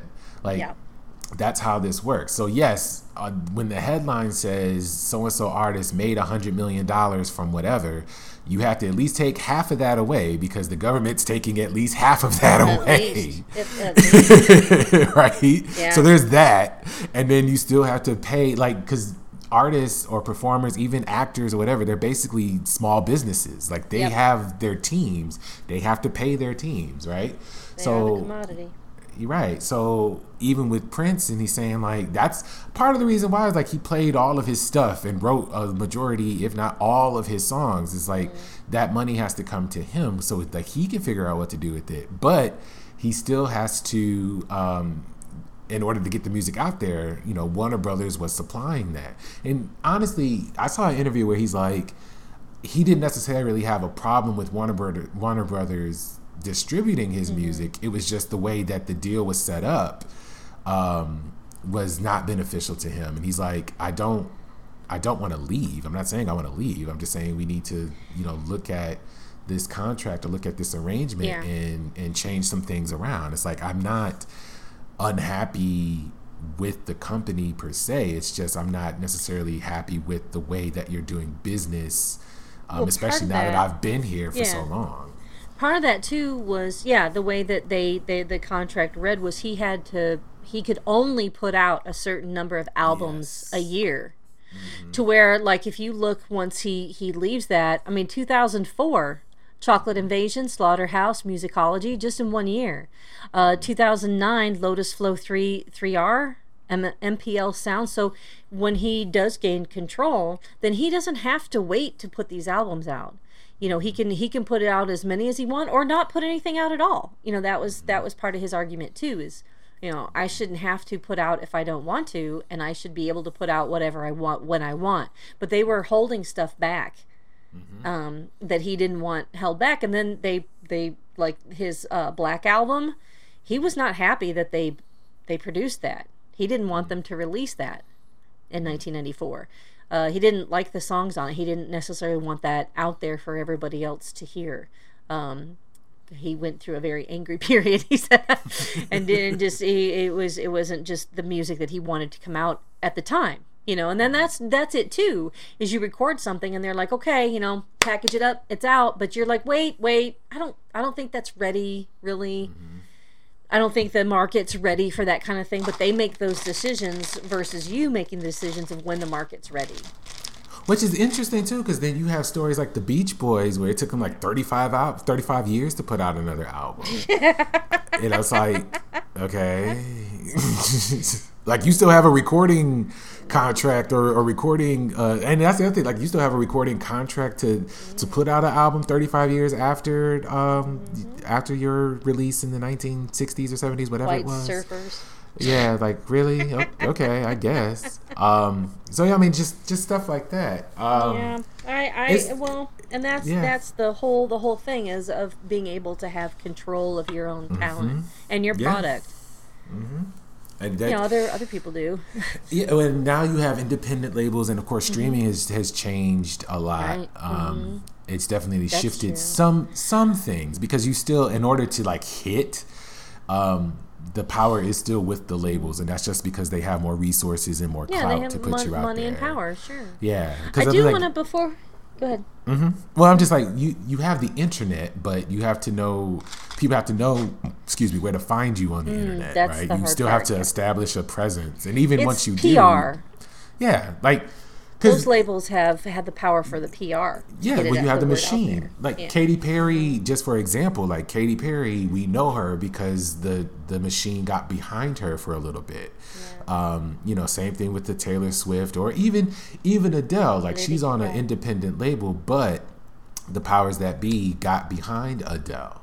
You know, whether you like their music or not, you personally, but like whether people like their music or not, of course, is personal taste. But the fact is, we know their names because there's a machine behind them to say, like, this is Katy Perry, Taylor Swift, blah, blah, blah, blah, blah, blah, blah. You're going to like it.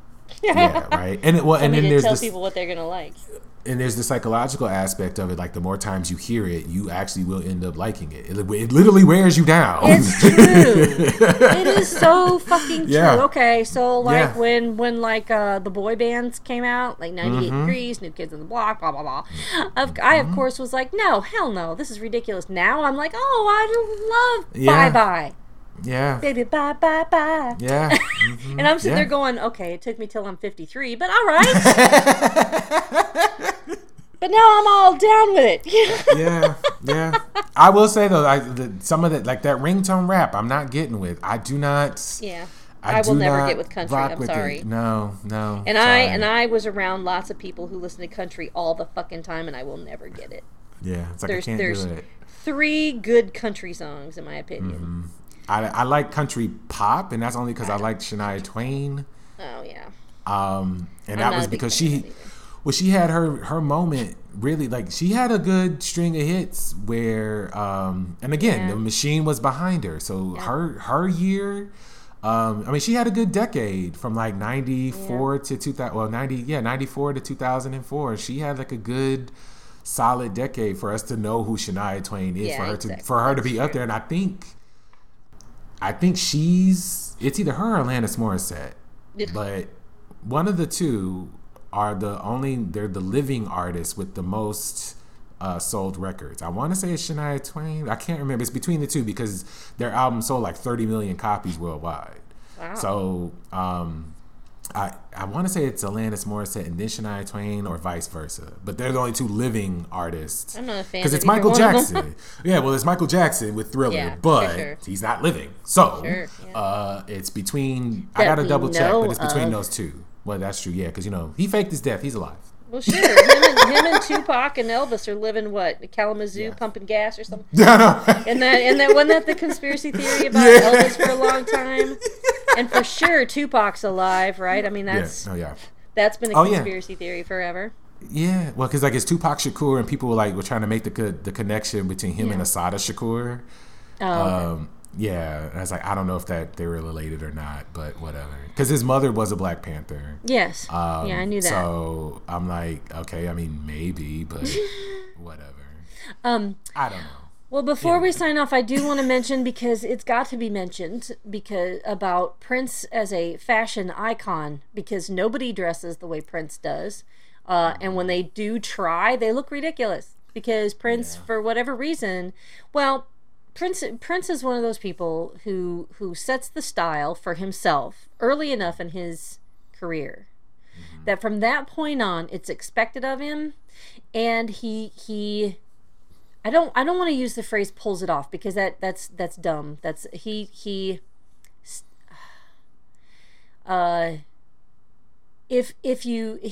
makes it look like it's supposed to be that way. If that makes sense. It's like, okay, if I was to wear anything that Prince did, first of all, I'm not small enough to look, well, because I got a belly and stuff, right? So, because if you look back, of course, Wendy and Lisa kind of dressed this. I mean, the whole Revolution, right? His first band, or that band, dresses very similar. Around Purple Rain and stuff, right? Purple Rain and Around the World in a Day and all that. And so they look great in it, but my body is not tiny like that anymore, right? So I would look ridiculous and lumpy. And actually, most people, when they attempt to dress like Prince, look like a parody of Prince. Yeah. Even when they're not trying to. So like at the Grammys or whatever it was last year before last, when was it Bruno Mars dressed like Prince or something like that for like this big, wasn't it like this Justin Timberlake did this big thing about Prince or whatever. Do you remember that? It was just a couple years ago. Yeah. And I think it was Bruno Mars that dressed like Prince, and it came across as like, to me, when I looked at it, I was like, oh man, you can't, and especially you can't go through the purple phase, the 1980s. You can't, because then it comes across as like a Dave Chappelle kind of thing, which was meant to be a parody, right? And that's cool, but when you're trying to do it as homage, it doesn't come across as homage, because only Prince can dress like Prince. Because it doesn't. His outfits were specific for him. And they were made specifically for me. I mean, I'm referring to that book that you got me when you went to Paisley Park, and you brought that back for me. So looking at all those were made specifically for him by specific people. So when you try to do stuff like that, it's like, no, it's really, that's a Prince specific thing. And oh gosh, please, if you haven't, listeners, I know you haven't yet, but I know, and you will. I know you will, because you're a Prince fan. But go to Paisley Park and take the tour. I will, because it was amazing. As somebody who's a singer-songwriter and wanted to be in the music industry and whatever, seeing Prince's house and like everything that he did at his house, like I need to get on Prince's level, okay? Because this man had his touring stage at his house. Like he would rehearse at his house. Like he had enough space where whatever his touring stage would be, he set it up, and he and his band would perform as if they were on tour. Like a dress rehearsal every everything. time he had to rehearse. Well, that's why his performances were flawless. Oh yeah. Yeah, I mean, it's like you do it. I mean, it's like exercising a muscle. You do it all the time. So like it's experience. And as somebody who's still a creative person and trying to build what I'm building, I'm like, I would love to be able to have, like, to buy a warehouse district or whatever, buy a warehouse and convert it into a living space and a production space. Yeah, like, I'd save on gas, that's for sure. Oh my God. Yeah, no, right? Later in this season. But anyway, just looking at that and just really being inspired as a creative person and going like, damn, I got to do what Prince is doing. Let me get on Prince's level. So yes, I have an album, and if you want to check that out. Yeah, that's a great segue. You're amazing, right? Byron. Hell yeah. That just like was like so fucking smooth, man. That was the best segue we've ever had. I know, right? Oh my god, that was cool. All right, then continue talking about your music, because that was like, wow. So I have an album, and I mean, it's mostly Michael inspired, but there's a little Prince in there, just a little bit. I can't hit those notes like Prince. I could, but we got to do a little work on that. But anyway, you can check that album out along with some of Prince's greatest hits on Amazon, Spotify, Google Play, anywhere you can stream music. That's where you can find my album, which is called Square One by Byron Alexander. And you can get that in a bundle, or you should bundle it with Prince. You'll have a really amazing experience. In fact, get my album, Purple Rain, and Bad. There you go. There you go. You'll listen to it. It's great. It's good stuff. You'll have 3 hours of good music. I'm just saying. Well, and I do want to say a couple things about your album. Sure. Because I every time I listen to it, I get something different out of it. So, awesome. Yeah, because I mean, I've been listening to it for a couple years now, and it's many years. No, a couple. Yeah. And it's, there's like something new I hear each and every time, and it of course depends upon the headgear I'm wearing. Am I wearing my over-the-ear headphones, or am I wearing my earbuds, or am I just listening to it, through my car or whatever? So that helps too. But I think the lyrics and stuff, because when you listen to a song, you listen to it, and then it, like you said before about certain songs, you change as you get older. And then also, your perspective changes. And then, sometimes you have to listen to something, several times before you like get everything on it.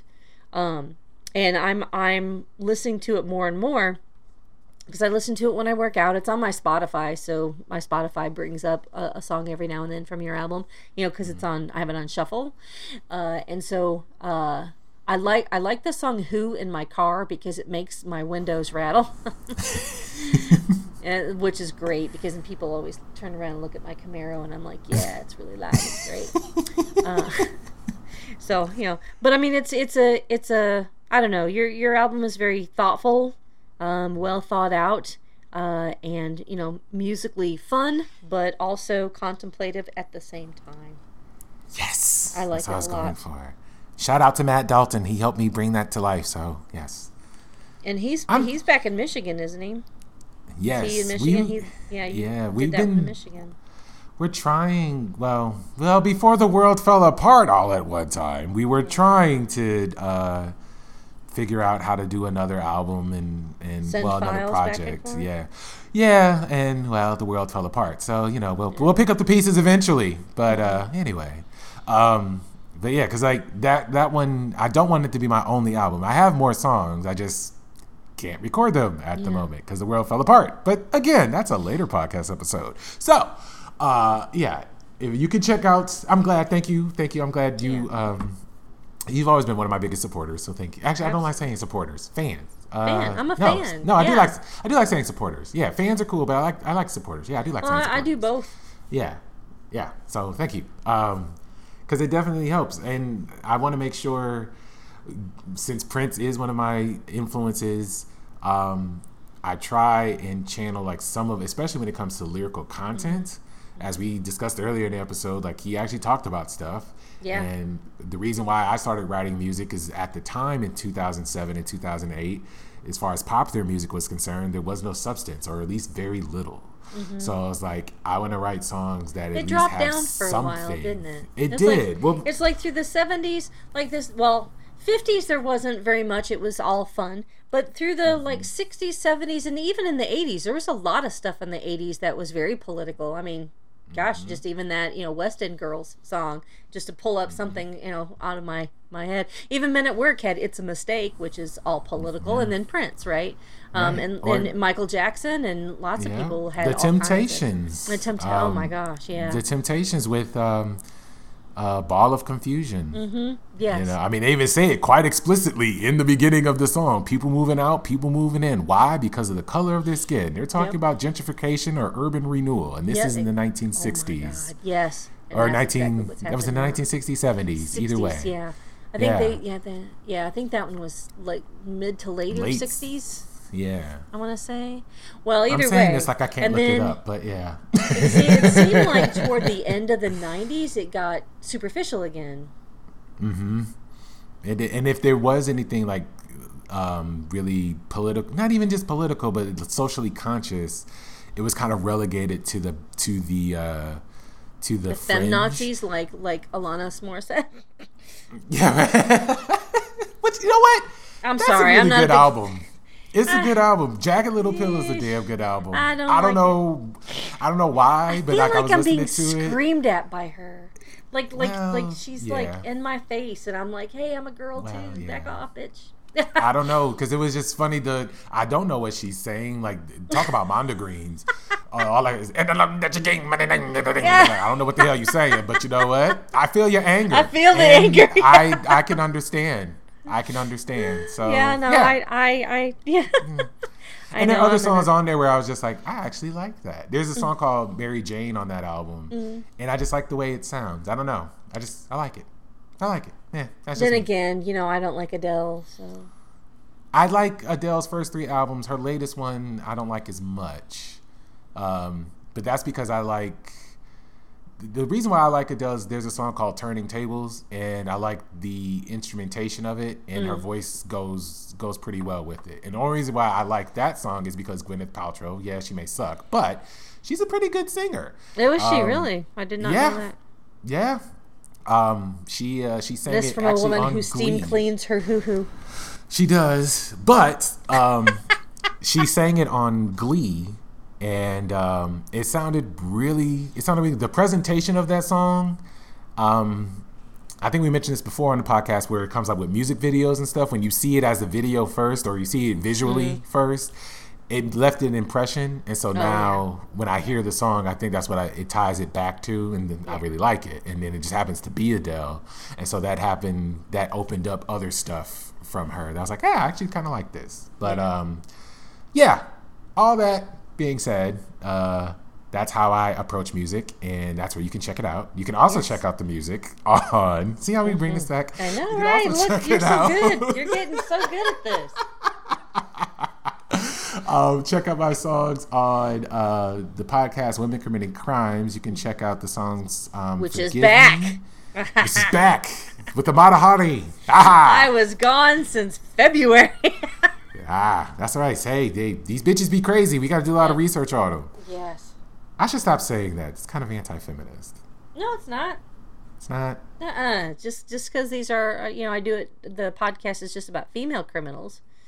It doesn't say these, it doesn't. Well, I don't have to call them bitches because they're women. I don't want to do that. Yeah, but that's then again, okay, so the dudes, those bitches be crazy too. Those bitches be crazy too.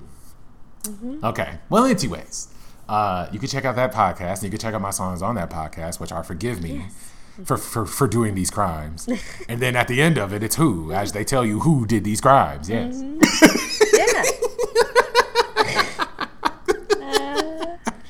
It fits. Yeah. I'm here all day. Try the chicken, tip your waitresses. Exactly. And, in this economy, tip well. Thanks. Mm-hmm. Later in this podcast series. Anyways, so on that note, we have talked about the great Purple One. Yes. And I shall leave you with that. And as Dave Chappelle said in his sketch of Prince, enjoy the waffles or pancakes, bitches. And make sure to wash your blouses.